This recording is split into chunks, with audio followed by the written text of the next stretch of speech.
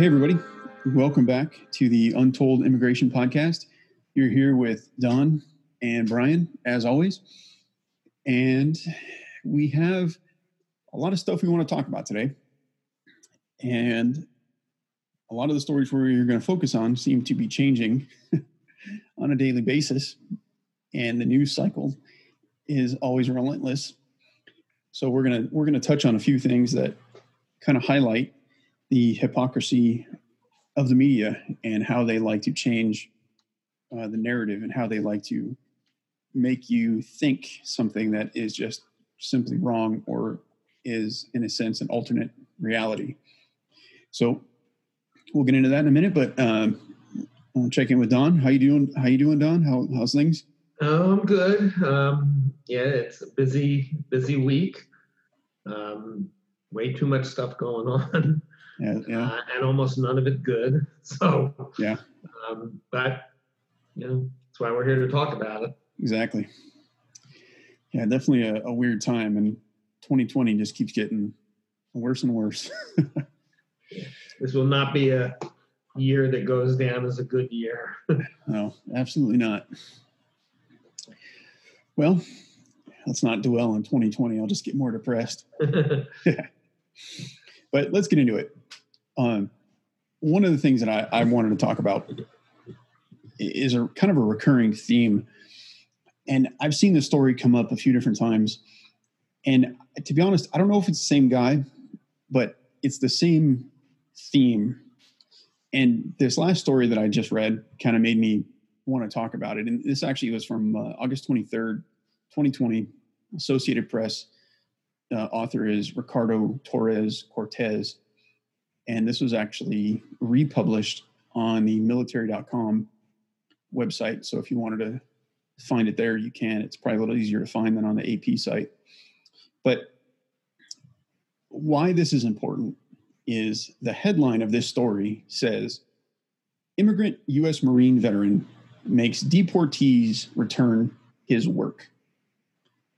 All right, now that headline sounds great. It sort of. But immigrant U.S. Marine veteran makes deportees return his work.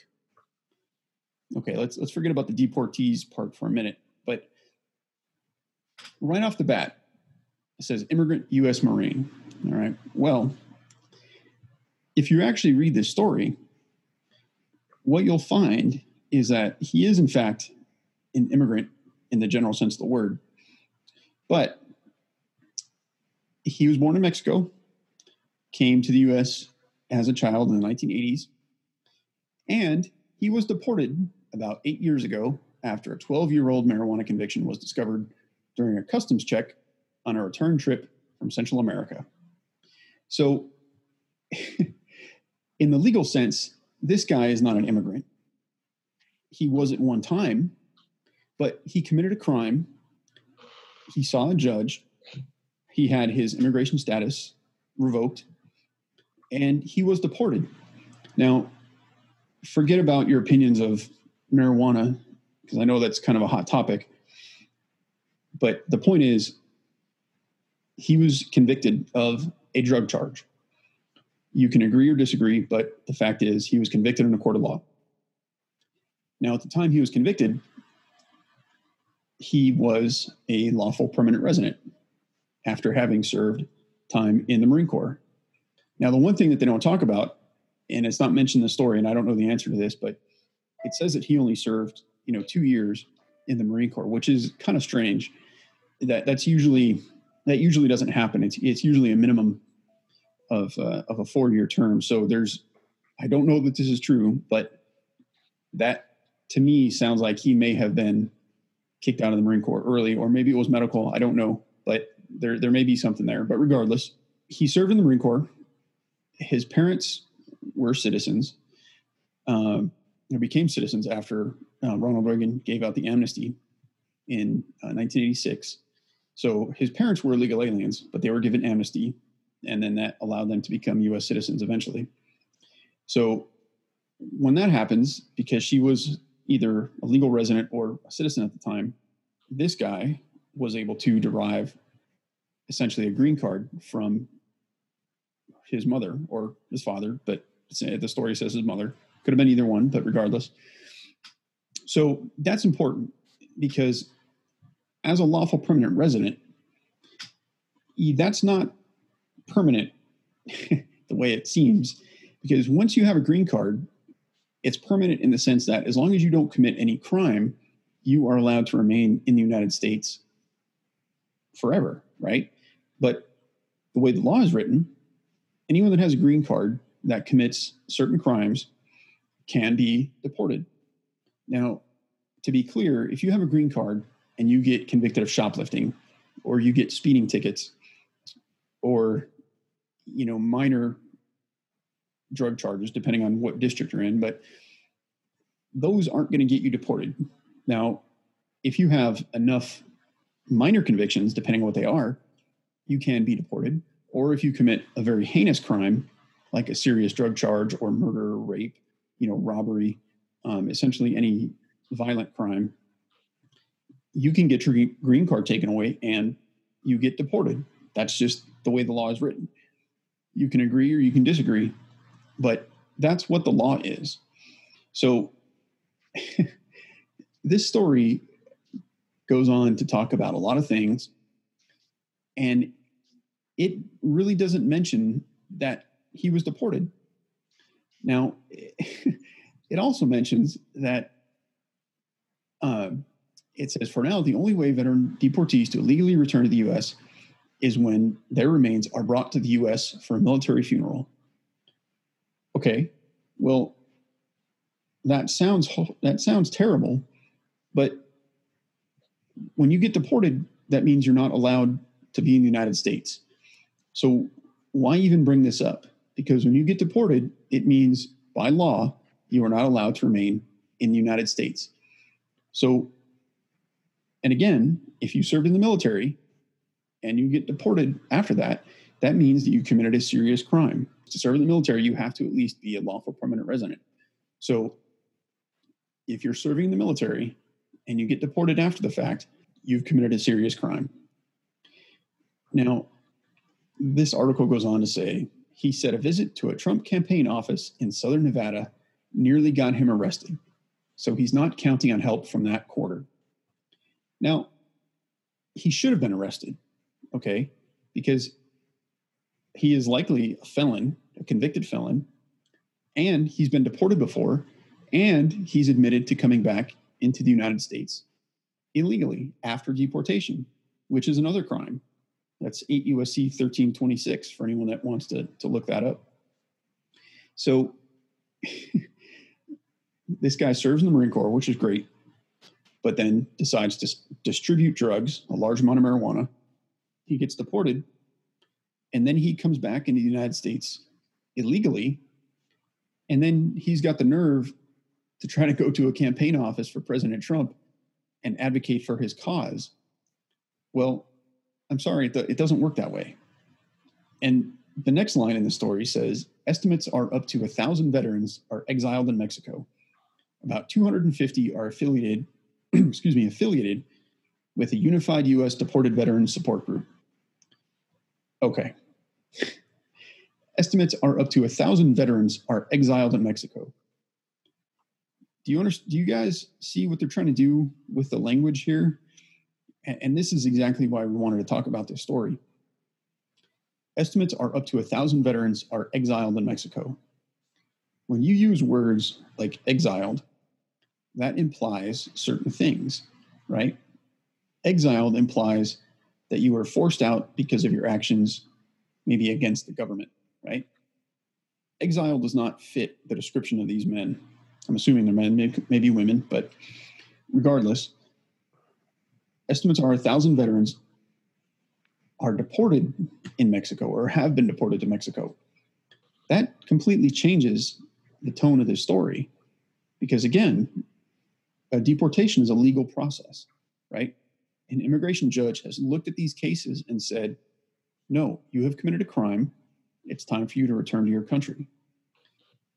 But the author of the story chose to use the word exiled, which again implies that it's maybe not their choice, or they took some actions against a hostile government. That's kind of what I understand when I read exiled. So this story is just one kind of platitude, after another.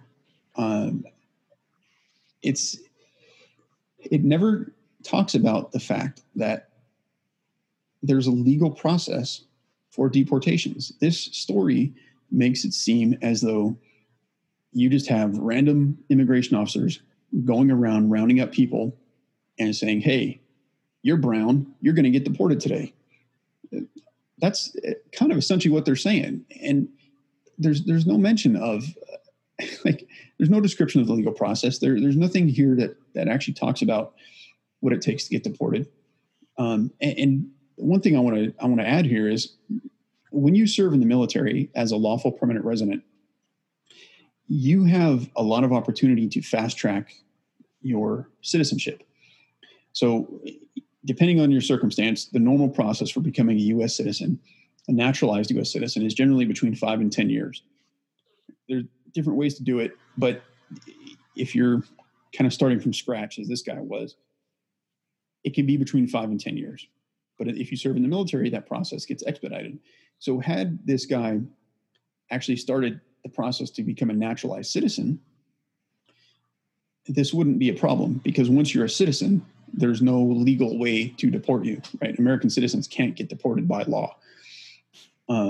So again, he, for whatever reason, chose not to pursue his citizenship, or maybe he got arrested with the drugs before that process completed. But regardless, he chose to sell drugs. He got convicted, and the end of story. So because of that conviction, he can get deported.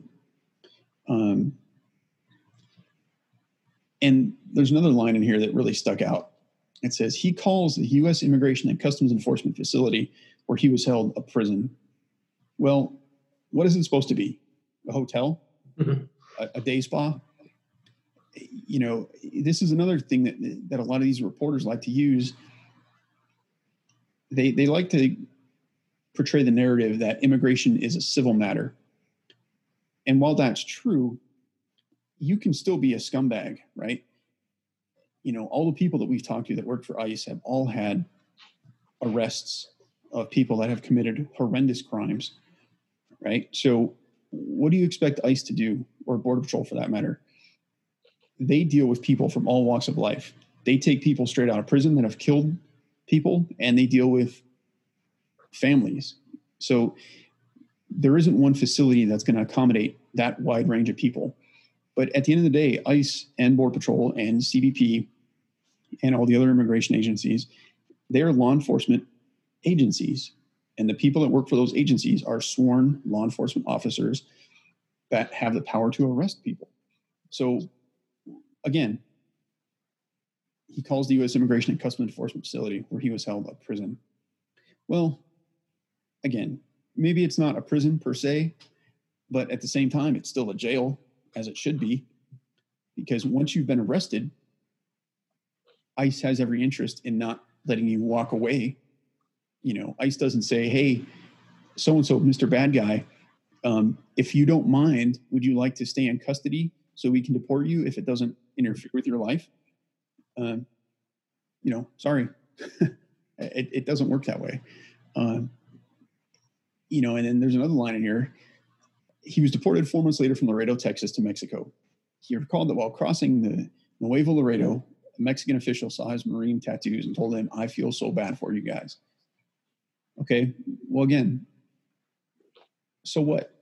You got deported because you committed a crime, right? It's not the government said, hey, we're going to deport you because we don't like you. You committed a crime.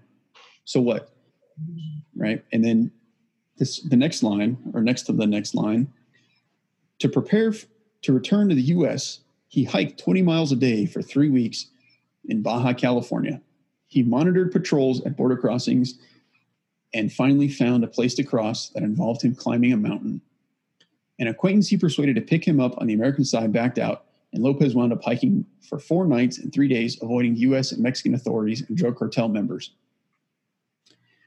Okay, so what he's saying here to prepare for the return to the U.S., which means crossing the border illegally after deportation, which is a crime, 8 U.S.C. 1326. He hiked for 20 miles a day for 3 weeks in Baja California. Well, so what? He's breaking the law. He's attempting to circumvent the border controls of the United States. He's attempting to avoid American law enforcement. So I don't really care, right? I don't care about any of this, right? He monitored patrols at border crossings and finally found a place to cross. Again, they're talking about him committing a criminal act as if he's saving a child, right? And then the next part, an acquaintance he persuaded to pick him up on the American side backed out. Okay, again, so what? Because guess what? That's another crime, right? 8 U.S.C. 1324. Because anytime you aid, abet, harbor, or shield from detection anyone who you know is in the country illegally, you are guilty of a crime. And people get charged with this crime at the border all the time. So, and that can be as simple as if you're visiting Mexico and you have someone hop in your car and then you try to just drive across the border saying, oh, this is my relative, he's asleep. Well, guess what? You've just committed a crime. Now, the government doesn't always prosecute, but the fact is, it's still a crime. So the tone, again, just to reiterate, the tone of the story is trying to make this guy sound noble, that he's trying to get back into the United States as if he was, exiled wrongly against the law. But nothing in the story says that his deportation was wrong. Nothing in here says that he wasn't convicted of that crime. It's all about, we're just going to dismiss the law. We're going to dismiss the fact that he broke the law. We're not even going to talk about the fact that this guy could have gone to an American embassy or an American consulate in Mexico and talked to one of the immigration officers that work at those facilities. Because what a lot of people don't also talk about is there is a process for people who have been deported or people who want to claim asylum or refugee status or whatever they want to claim. There is a process for them to do that at an American embassy or a consulate in their home country. So this guy, it seems, made no effort to do that. So he had every opportunity. I know for a fact that there is an American consulate in Tijuana, which is very close to the border if you're not familiar with Mexico. But maybe he did, maybe he didn't. I don't know. But the story doesn't say anything about it. So he made no effort to try to correct his situation other than coming back across the border. And the way it works is once you get deported and you cross back over, your deportation it's what's called reinstated. So once you get deported, that deportation order stands for life. You don't get to just stay out of the country a few years and then come back because you feel like it. Once you get deported, that's it, right? There's no, I'm just going to wait and come back. Now, there are legal ways to correct that, but if you do nothing, that deportation order stands for life, right? So it's it. Like this guy had his chance. He made no effort to legally correct his situation. He just chose to come back illegally and then make a big stink about it. And then now he's trying to get other deported veterans back into the country as if it's something noble. I like articles like this they're so hard to deal with only because it's written from a perspective that is not based in any reality. And the reason we wanted to bring this up today is these stories are so common. And this is just one of a million stories, but you can see how this author is tugging at your emotions, right? There's a picture, if anyone wants to look, there's a picture on the website of this guy standing in front of a kind of an American flag mural. And I can't really make out all the writing, but, if you just look at the picture and read the headline, you'd think this guy's a great guy, right? Doing the Lord's work, trying to right a wrong, trying to get people back in the country that, were sent out against the law. And it's the exact opposite.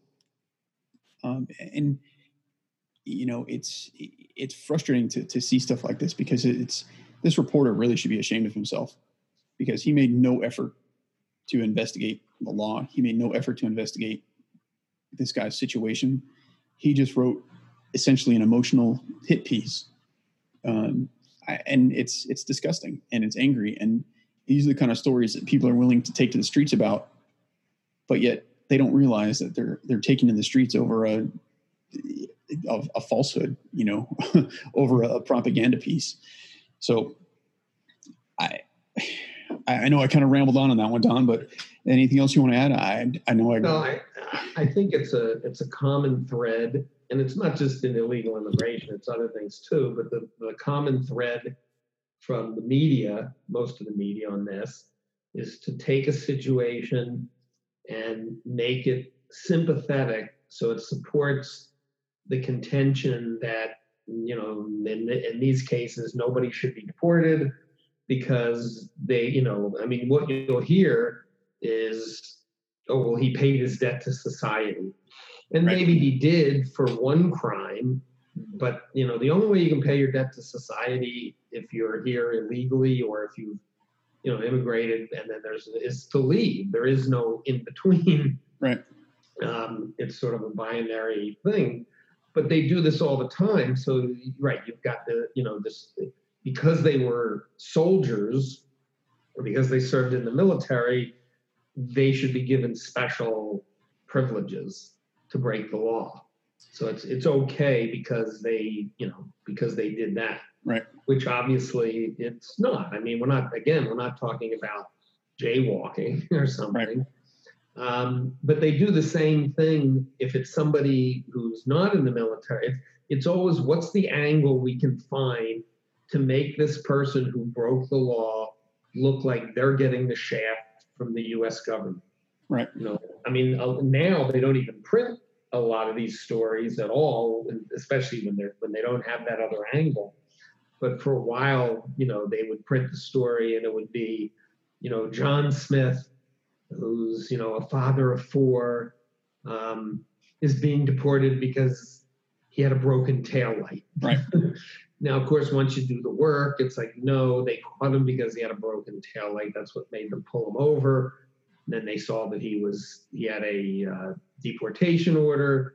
And then you looked, what was the deportation order? Well, he molested his 3-year-old daughter, right. And whatever other crimes are. But none of that ever gets mentioned. Right. They skip around that. And that, it's basically journalism or journalists, and put quotes around that. They're abrogating their responsibility to tell the entire story and again, let the reader decide, okay, should this guy be deported or not? And when you read that story, that the one you just went through, or the guy who's again was deported because his tail light was out, and nobody tells you the crimes he committed, they just tell you how you get the standard line from the mom or the wife is always, well, he's been the one supporting our family. Who's going to support the family? Of course, they don't say that he really isn't supporting the family. The taxpayers are supporting the family because he's not making enough money to do much. And you go on and on and on, and we see that even in things that aren't immigration but want to do it. A couple of weeks ago, there was an article in the LA Times. This was after we had a couple of shootings that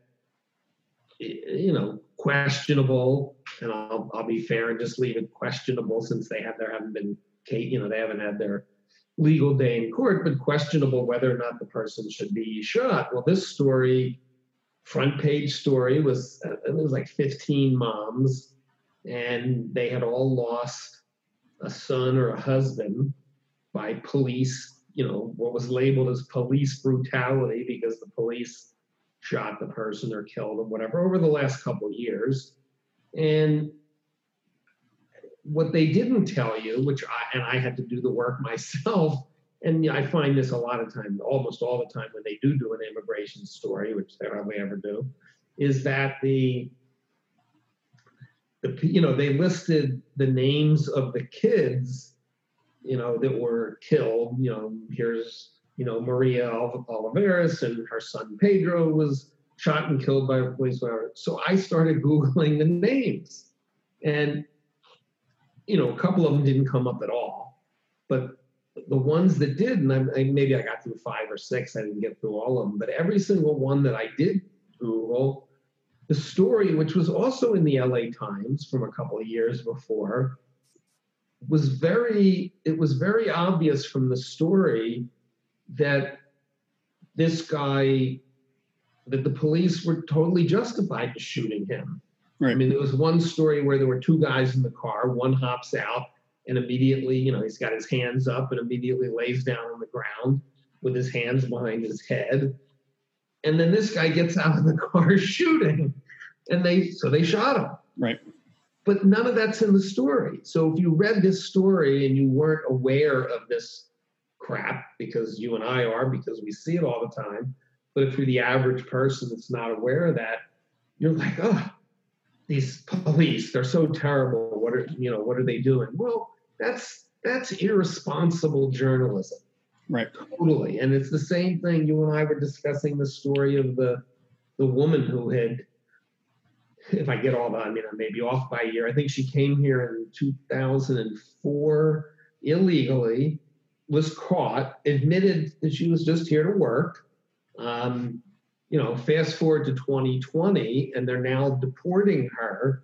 This is, I'm reading the story, and she's got 2 or 3 kids, and they're of course citizens, and they make her look like, and she talks about how the Obama administration, she showed up for her meetings every time that she had to check in, right, yada yada. But what they didn't tell you was, so they tried to make it look like, why did the federal government allow this woman to stay here for 16 years? And of course, now the big bad Donald Trump wants to deport her. Right. She hasn't, she hasn't committed any other crimes. But she was the one, once you get to the end of the story, or not the story as it's written, when you do your own research, she was the one that kept stretching. She should have been deported in 2005. Right after she got here. She kept stretching it out and stretching it out. We just had the DNC convention where they were, featuring this woman. And of course, she's being deported now, blaming it on Trump. Well, the story, of course, is she was originally deported by Clinton, came back in, felony. Right. Yeah, I'm looking at the story now. And the Obama administration, whatever hearing she had, they issued the deportation order. And it's finally come to pass that it's okay, here she is, let's get her out of here. And somehow that's Trump's fault. Right. And, but again, they never told any of that story. And I wouldn't have expected them to tell it at the convention. But I would certainly expect the news media. As a matter of fact, I think it was Michelle Obama was given that story. Maybe I'm wrong, but that's the media's job to say, wait a minute, this isn't how it happened. And just to cap that off and turn it back to you, is they were fact checking. CNN was fact checking Donald Trump and what he was saying at the Republican convention the first 2 days, and I don't have a problem with that. That's what journalists are supposed to do. But when they asked him, this was Chris Cuomo, why are you fact checking him and the Republicans, but you didn't fact check the Democrats? And his response was, well, because we know he lies more. Well, that may or may not be true, but it doesn't matter. It's not like, okay, you don't have to fact check the people that lie less. You only have to fact check the people that lie more. No, you're a journalist. You're supposed to fact check everything.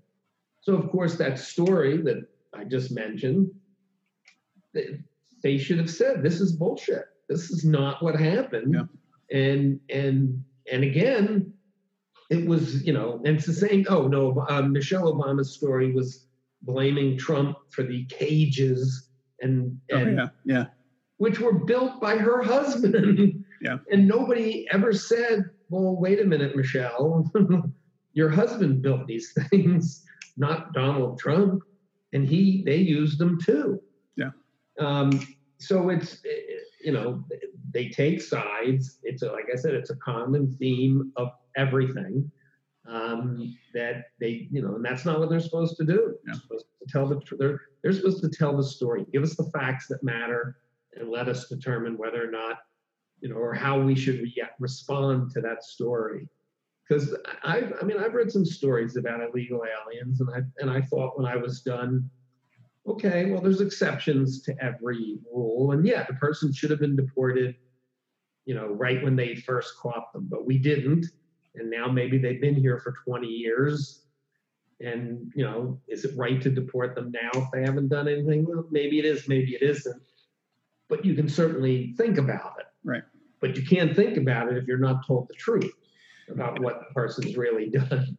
Well, you said a lot of things that I want to kind of touch on because I think it's important. And, the one thing that always strikes me when you say, that we're deporting people that they've been here for 20 years and, maybe they should, maybe they shouldn't. Okay. I will concede there probably is some merit to that. But what people forget about is you have these mayors and governors in these major states forcing ICE out of the jails and impeding ICE doing their job on a day-to-day basis, right? So if you're going to prevent ICE from accessing the jails and accessing the hardcore criminals in your state, well, who's left, right? ICE is in the business of removing illegal aliens from the country, right? So I'm not necessarily in favor of letting people stay just because they hit out long enough. But if you live in California or New York or Chicago for that matter, and actually in LA County, they just found out there are 25,000 criminals that Sheriff Villanueva refused to turn over to ICE, right? So if you had a choice of going after the guys that have committed crimes and been convicted, or someone who's been here a long time, well, yeah, get the guy that has a more serious criminal history. There's no doubt. But these states are making it harder to do that. So it's like, okay, well, you don't want to give us the criminals, so who's left? We're still going to go after people that are here legally that have violated the law. And that's, I think, overlooked. But the one thing that I don't think people realize when you're talking about deportations, and this is something that's left out of every story, is that once you come into the country illegally, if you choose to fight your case, right, and I'm using air quotes, but if you choose to fight your case, you can conceivably drag out your deportation for 10 years, right? It doesn't happen all the time, but it's possible, because the people that I talk to, the way they explained it to me was what these guys will do is they'll ask for a change of venue, they'll ask for an extension, they'll ask for anything they can to delay the process. And unless you're in immigration custody, you're on what's called a non-detained docket. And the reason that's important is those non-detained dockets are 2, 3, 4 years out. So what the scam is, one is just to get here, and then two, do anything you can to drag out your case, because they know that if you can get past the 10-year mark, you qualify for what's called a physical presence waiver, right? So everybody knows the scam. Everybody knows how to work the system. So it's in the illegal aliens' best interest to drag out their case as long as possible, because the longer they drag their case out, the more likely they are to get that waiver. And that's what a lot of them try to get. And then on the off chance that they actually get deported, then they apply for a BIA, which is a Bureau of Immigration Appeals. So that's the first level of appeals, to say, I was ordered deported, but it wasn't right because of whatever. So that takes 6 months or a year or 2 years or whatever. And then after that, then they go to the Ninth Circuit. And they appeal to the Ninth Circuit, and they say, even though the BIA said my immigration order is legitimate, I still don't agree with it. So now I want the Ninth Circuit Court of Appeals to actually look at that. And that takes 6 months, a year, if not longer, right? So, the deportation process doesn't happen overnight. And I think a lot of people don't understand that. I think they think that people get arrested and they get deported in a couple of days. But you can certainly do that, but you can choose to drag your case out. And just like that lady that spoke, I don't know if she spoke or not, but the one they were talking about at the DNC this year, it's like she was deported in 1998, under Clinton, rearrested and deported in 2013 when Obama was president. I think you said that. And then, and this is a quote from the story, Alejandra Juarez successfully re-entered the United States illegally at an unknown time after her first deportation, according to ICE. She was arrested in 2013. She ultimately left the U.S. on a commercial flight in 2018 under President Trump. Okay, so it sounds like, she probably is out of the country right now, but she was being held up. I mean, think about that. Like, think about how crazy that is. The DNC, the Democratic National Convention, is using a multiple times deported illegal alien to say, immigration enforcement is bad, right? And they were, she has kids and this and that. Well, wait a minute. So what if she has kids? I mean, it's a shame, but if she got deported in 98, she knew that she couldn't be here, right? So she chose to come back, right? Like, you got deported. You can't legally be here, but then you choose to come back and then have kids and then get upset you get deported again because you have kids. It's like, well, no. It doesn't work this way. And so finally she was deported in 2018. Well, her deportation in 2018 really had nothing to do with President Trump.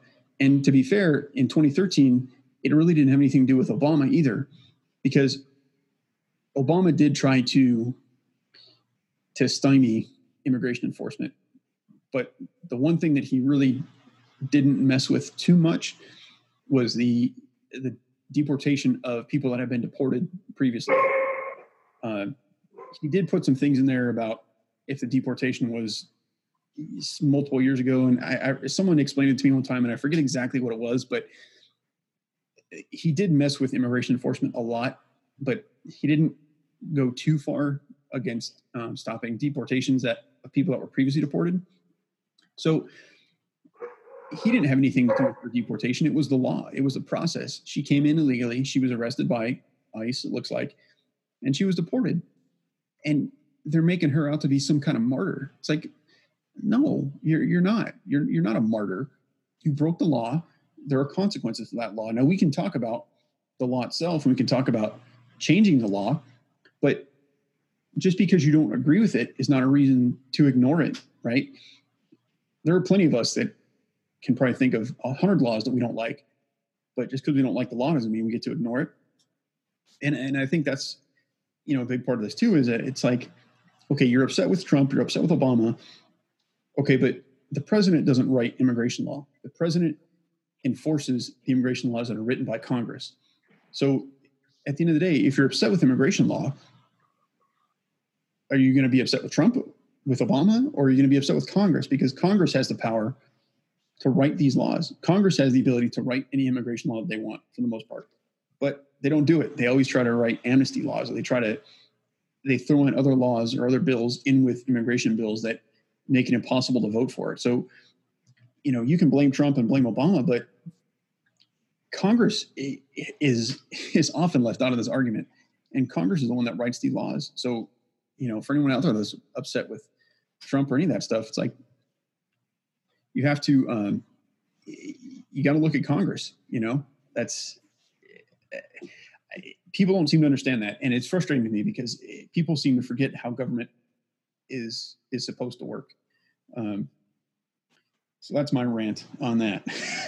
Well, you brought up an interesting point when you said, people think that, people are, detained and deported, within minutes. And this isn't really, quote, journalism. This is more just, general media. Yeah, somebody's watching Law and Order, and you see the murder, they find the person, they try them, all in 2 days. But the public knows that that's not how it works. They're very aware of that.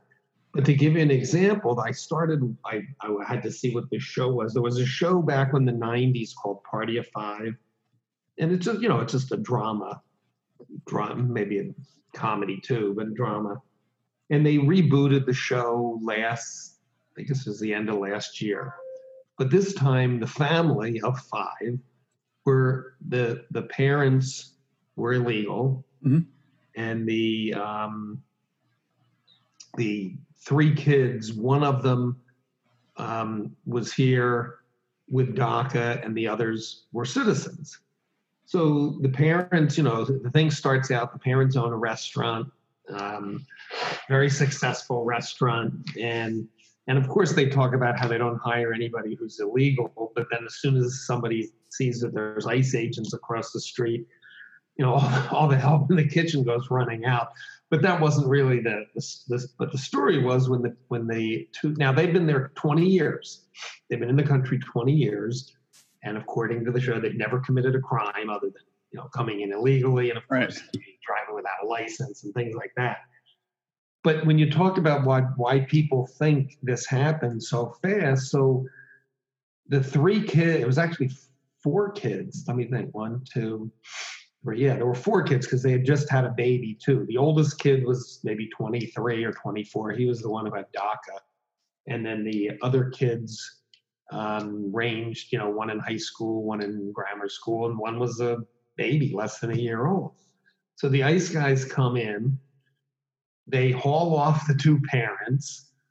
The kids are now on their own, living in the house, running the restaurant that they have. And like a week later, there's the parents have a hearing, they lose their hearing, and a day later they're deported. But that doesn't happen. Right. It just doesn't happen like that, especially, the circumstances that these people had. But if you're watching this show and you don't know, and there were a million other things in the show too, I was trying to get a hold of the producer, but never had any luck. It's like, it's okay. We know it's not a true story, but you got to be somewhat. Now, obviously, it's not a great story. The whole story falls apart of having the TV show if, yes, the parents are, arrested and then they're released, and then for the next 20 years, nothing happens and they stay there.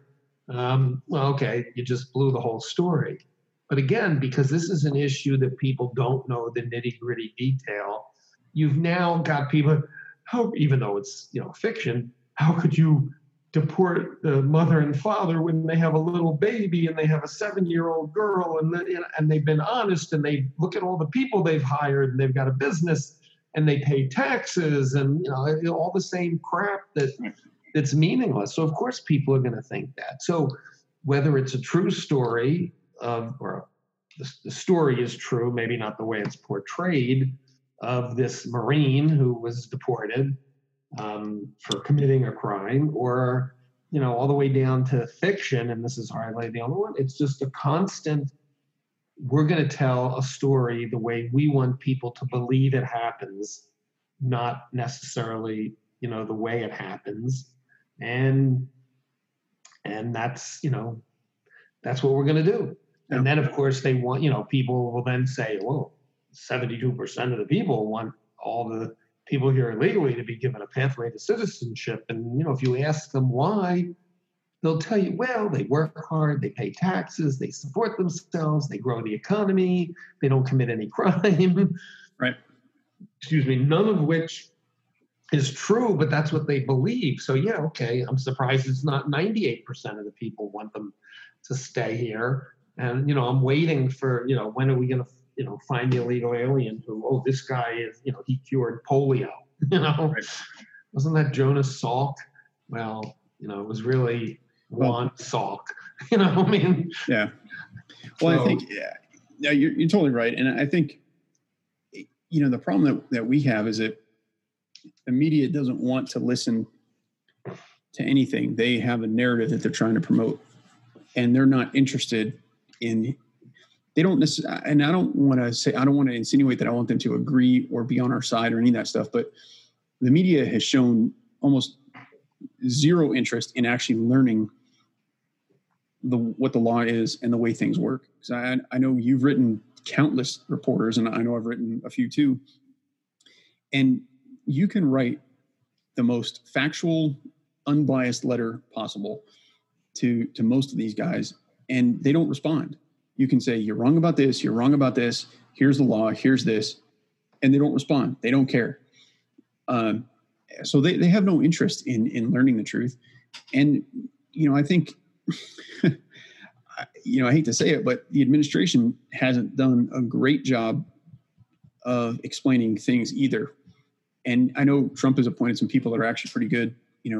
Tom Homan was amazing, for explaining things. But, I think I hate to say it. I think part of the problem is Trump gives the other side an opportunity to tear down the argument because of the way he frames it and the way that he presents himself.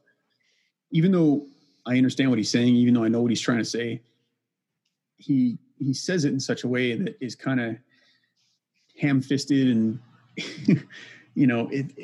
people end up arguing over how he said it instead of what he said. And there's a void there. There's a void for information, and the left and the politicians and the media they're all more than willing to jump in, because there's so many people that benefit from uncontrolled illegal immigration that they have a huge incentive to keep the system going. The media, they like the clicks, they like the animosity, they like the constant bickering online. The politicians obviously benefit from it. And then what I think is even worse, and this is off topic a little bit, but it kind of feeds into everything, is that you have all these companies behind the scenes that get paid by the government to administer to the problem. Whether they're providing, food or clothing, or they're providing housing or whatever it is, you have all these random church groups that pop up and they get tens of thousands of dollars for these people. And it's like, you can't tell me that a company that's going to get several $1,000s per person is not going to do something behind the scenes to try to promote more people, because it's a payday. And this is kind of an anecdote, but in talking to people, I had the opportunity to talk to a few Border Patrol agents at one time, and I can't verify this, but I heard two different people tell me the same story, so I tend to think it's true. But these guys told me that the aliens that they were encountering from Central America were telling them that there were people down in Guatemala and Honduras paying them. They were paying the people in those countries $500 to go to America. Right? Now, I can't verify that. I can't prove it. But that is a story that I heard. And if you think about it, those same people that are coming from Central America with kids are the same ones that we have to house and we have to administer to. And those church groups that administer to those people, again, get, I forget the number, but I think it's $75,000 or $10,000. It's a huge amount of money for each person. So if you stand to make $10,000 per person, you can very easily spend $500 ahead of time as an investment to make the problem worse. And that does kind of tie into what we were talking about, in that the more people you have flooding into the system, the longer everything takes, the longer it drags out. And I don't think people realize that either, is that the immigration system can only process so many people at one time, whether it's the immigration court or whether it's, CIS, whatever the agency is. There are only a limited number of employees. There are only a certain number of immigration judges. And when you start to go into the system with all these different benefits and all these loopholes and everything else that's out there, it takes years for a person to work their way through the system. So, I want to mention that because that's important. People come here, they come here illegally because they know once they get here, there's a slim chance they're going to get arrested. And two, even if they do get arrested, it's going to take 10 years for the case to work through the system. And you and I know that the majority of people that come here illegally, their first thing they do is start having kids. And they think that it's going to keep them from getting deported. And if nothing else, they get paid, and I know people don't like it hearing that. People don't like when we say that. But, in a state like California, if you come here illegally and you start having kids, you get the welcome mat. You get free healthcare, you get welfare, you get food stamps, you get housing, you get free education, you get in-state tuition, when you get to college, you get scholarships, you get everything that these people don't have in their own country. The state of California gives it to them for free just for coming here illegally. And they get protection from ICE and they get driver's licenses now. It's Well, but the problem is it's too profitable for the people that are giving this to them.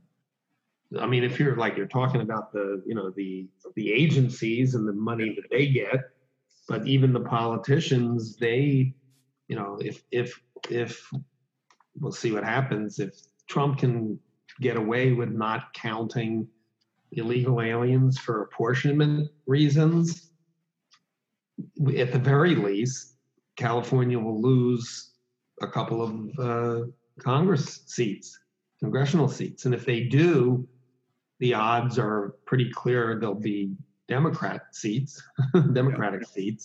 So they have a real interest in making sure that those people keep coming in. Down the road, they become an annuity when they have kids, and then the kids start, getting old enough to vote. Forget whatever illegal voting. We're just talking about what's considered legal things. There's not enough of the people don't. This is where the knowledge is such a problem. The people don't have the knowledge to say to their representatives, why are you doing this? Right. Everything about it, they believe the wrong thing. They don't believe they cost us any money. And again, I just rattle through all that stuff with crime, whatever. So they don't see a reason except you're a racist or a bigot or you're mean or you're this or you're that. One thing I want to jump in there real quick, because I wanted to say this earlier, but for anyone out that doesn't think that illegal aliens commit crime, I want you to Google Sheriff Villanueva and 25,000. Right? It'll come up, because what that means is ICE wanted to take into custody 25,000 illegal aliens that were in the LA County jail system. Right? So that means 25,000 people at a minimum got arrested. So that's 25,000 crimes that were at least charged or people were arrested for. Now, not everybody got convicted, I'm sure, but the fact remains 25,000 people in Los Angeles County, and I believe that was, I think, a year, if I'm not mistaken. I could be wrong, but it was a very brief amount of time. So explain that to me. If people really think illegal aliens don't commit crime, then how in the hell did 25,000 of them escape ICE's capture? Because they weren't 25,000 grandmas. They weren't 25,000 people selling fruit on the corner, because LA County doesn't arrest for that stuff, right? You don't go to LA County jail for selling fruit on the corner, right? In California, you have to commit a serious crime to go to jail, right? So and none of them were arrested because they're here illegally. Yeah, exactly. Even more important. So, right? And to take it a step further, I kind of hijacked your point, but I wanted to cover this real quick. But that's 25,000 people that ICE knew about, considering ICE doesn't have access to the LA County jail system. So that's not including all the illegal aliens that pass through that system that ICE doesn't have a record for. So we can get into that another day, but just think about that, right? So anyone out there that doesn't believe that they commit crime, 25,000 escaped ICE's capture, right? And I can, from the people that we talk to, I can tell you there's no way in hell ICE was able to round up 25,000 people out on the street, because when you have to go out on the street to pick people up, it's an entire process. Now, ICE still does it, and they do a good job at it, but they're not getting 25,000 people. So 20,000, 22,000, 23,000, essentially fugitives from federal law are roaming around the streets of LA County. I mean, that should make anybody upset. And considering what a disgusting hellhole most of Los Angeles County is now, I don't understand why anybody would be in favor of that. But people have lost their minds. Well, I'll take it a step further, because nobody, or let me rephrase that. Rarely does somebody who commit a crime, it's the only crime they've committed. Right. And if you look at that GAO study that came out in 2018, but was 2011 through 2016, they calculate, this was California, but sure, it's probably pretty similar everywhere, but this was California nonetheless, that of the people that were in California prisons, the average number of convictions, not charges, convictions, was 6. Right. So that means that these 25,000 people were responsible for 150,000 or they would have been responsible for 150,000 crimes that they were convicted of. That doesn't count how many charges were dropped because they plea bargained. That doesn't count the things that nobody ever knew they committed. So you're talking probably 300,000 or more crimes that these 25,000 people committed. And then you're saying, oh, well, they don't commit any crimes. And again, yeah, that's just Los Angeles County. Right. That's not, and I'm guessing, but that would include the city, I guess. Well, not everybody from the city, because some of them don't go into the county jails. Right. The way that I understand that is LAPD, LA City almost never cooperates with ICE. So I don't think that LAPD has been turning over anyone to ICE for a long time. But generally the way it works is if someone gets arrested by LAPD, they may get booked into an LAPD station for a short amount of time. But if the crime is serious, they will almost always get transferred to an LA County jail. Right. Because they have to go see a judge. Now, if you commit a minor crime like shoplifting or, maybe a vehicle infraction or something like that, you may go to an LAPD station and then get released from there. But, we're not talking about that. We're talking about people from LA County jail, right? So serious crimes. But, LAPD, they've long been a sanctuary agency. LA County is now a full-bore sanctuary. I'm not real familiar with the process of those two agencies, but from what I understand, that's the way it works, or used to. Right, and according to Villanueva, when he releases these 25,000 people, that will reduce crime. Yeah, because people are calling in and reporting crimes. Yeah, and if they didn't release them and they got deported, they would stop calling in. And of course, if you just I don't know how many people get caught because somebody called in and reported on them, but it's probably, other than if you're the crime victim, the number is probably very, very small. Well, and the other thing that he said too, we could spend a whole episode on crime, but what he said, which is really frustrating because he said it a bunch of times, and other people have said this too. Like I think Lightfoot in Chicago and maybe even Cuomo, but it's a recurring statement. Villanueva said, well, if ICE would just go get a judicial warrant signed by a judge, right, I would have no problem turning them over. Okay. Again, this is why we wanted to talk about this. That statement sounds great, right? And I'm sure he focus grouped that, or somebody focus grouped it and said, this is what you're going to say. Because for someone that doesn't know what's going on, if you heard that, you would say, yeah, that makes sense. I should just go get a warrant signed by a judge. I agree with that. But the fact is, there isn't a judicial warrant signed by a judge that exists that ICE can go get to do that. And when you're talking about immigration, the way the laws are written, there's no need for that. The immigration laws are written as such that there are documents that ICE issues that basically say, we want to take custody of this person, notify us before that person gets released, and we will come get them. Now, that's kind of up in the air. They've changed the forms, they've changed the process. So I don't want to get too far down that rabbit hole. But my point is, when you hear someone say, well, I should just go get a signed judicial warrant, that document doesn't exist for most immigration enforcement. Now, if you're charging someone criminally, then yes, you can get a judicial warrant from a judge. But ICE doesn't charge every illegal alien with a criminal offense. Most 98% probably, from what I've read, they're administrative arrests, and there's a legal process for doing that. But Villanueva is just ignoring that and saying, well, get a criminal warrant. Well, okay, he's saying that because he knows ICE is incapable and the court system is incapable of processing 25,000 criminal cases.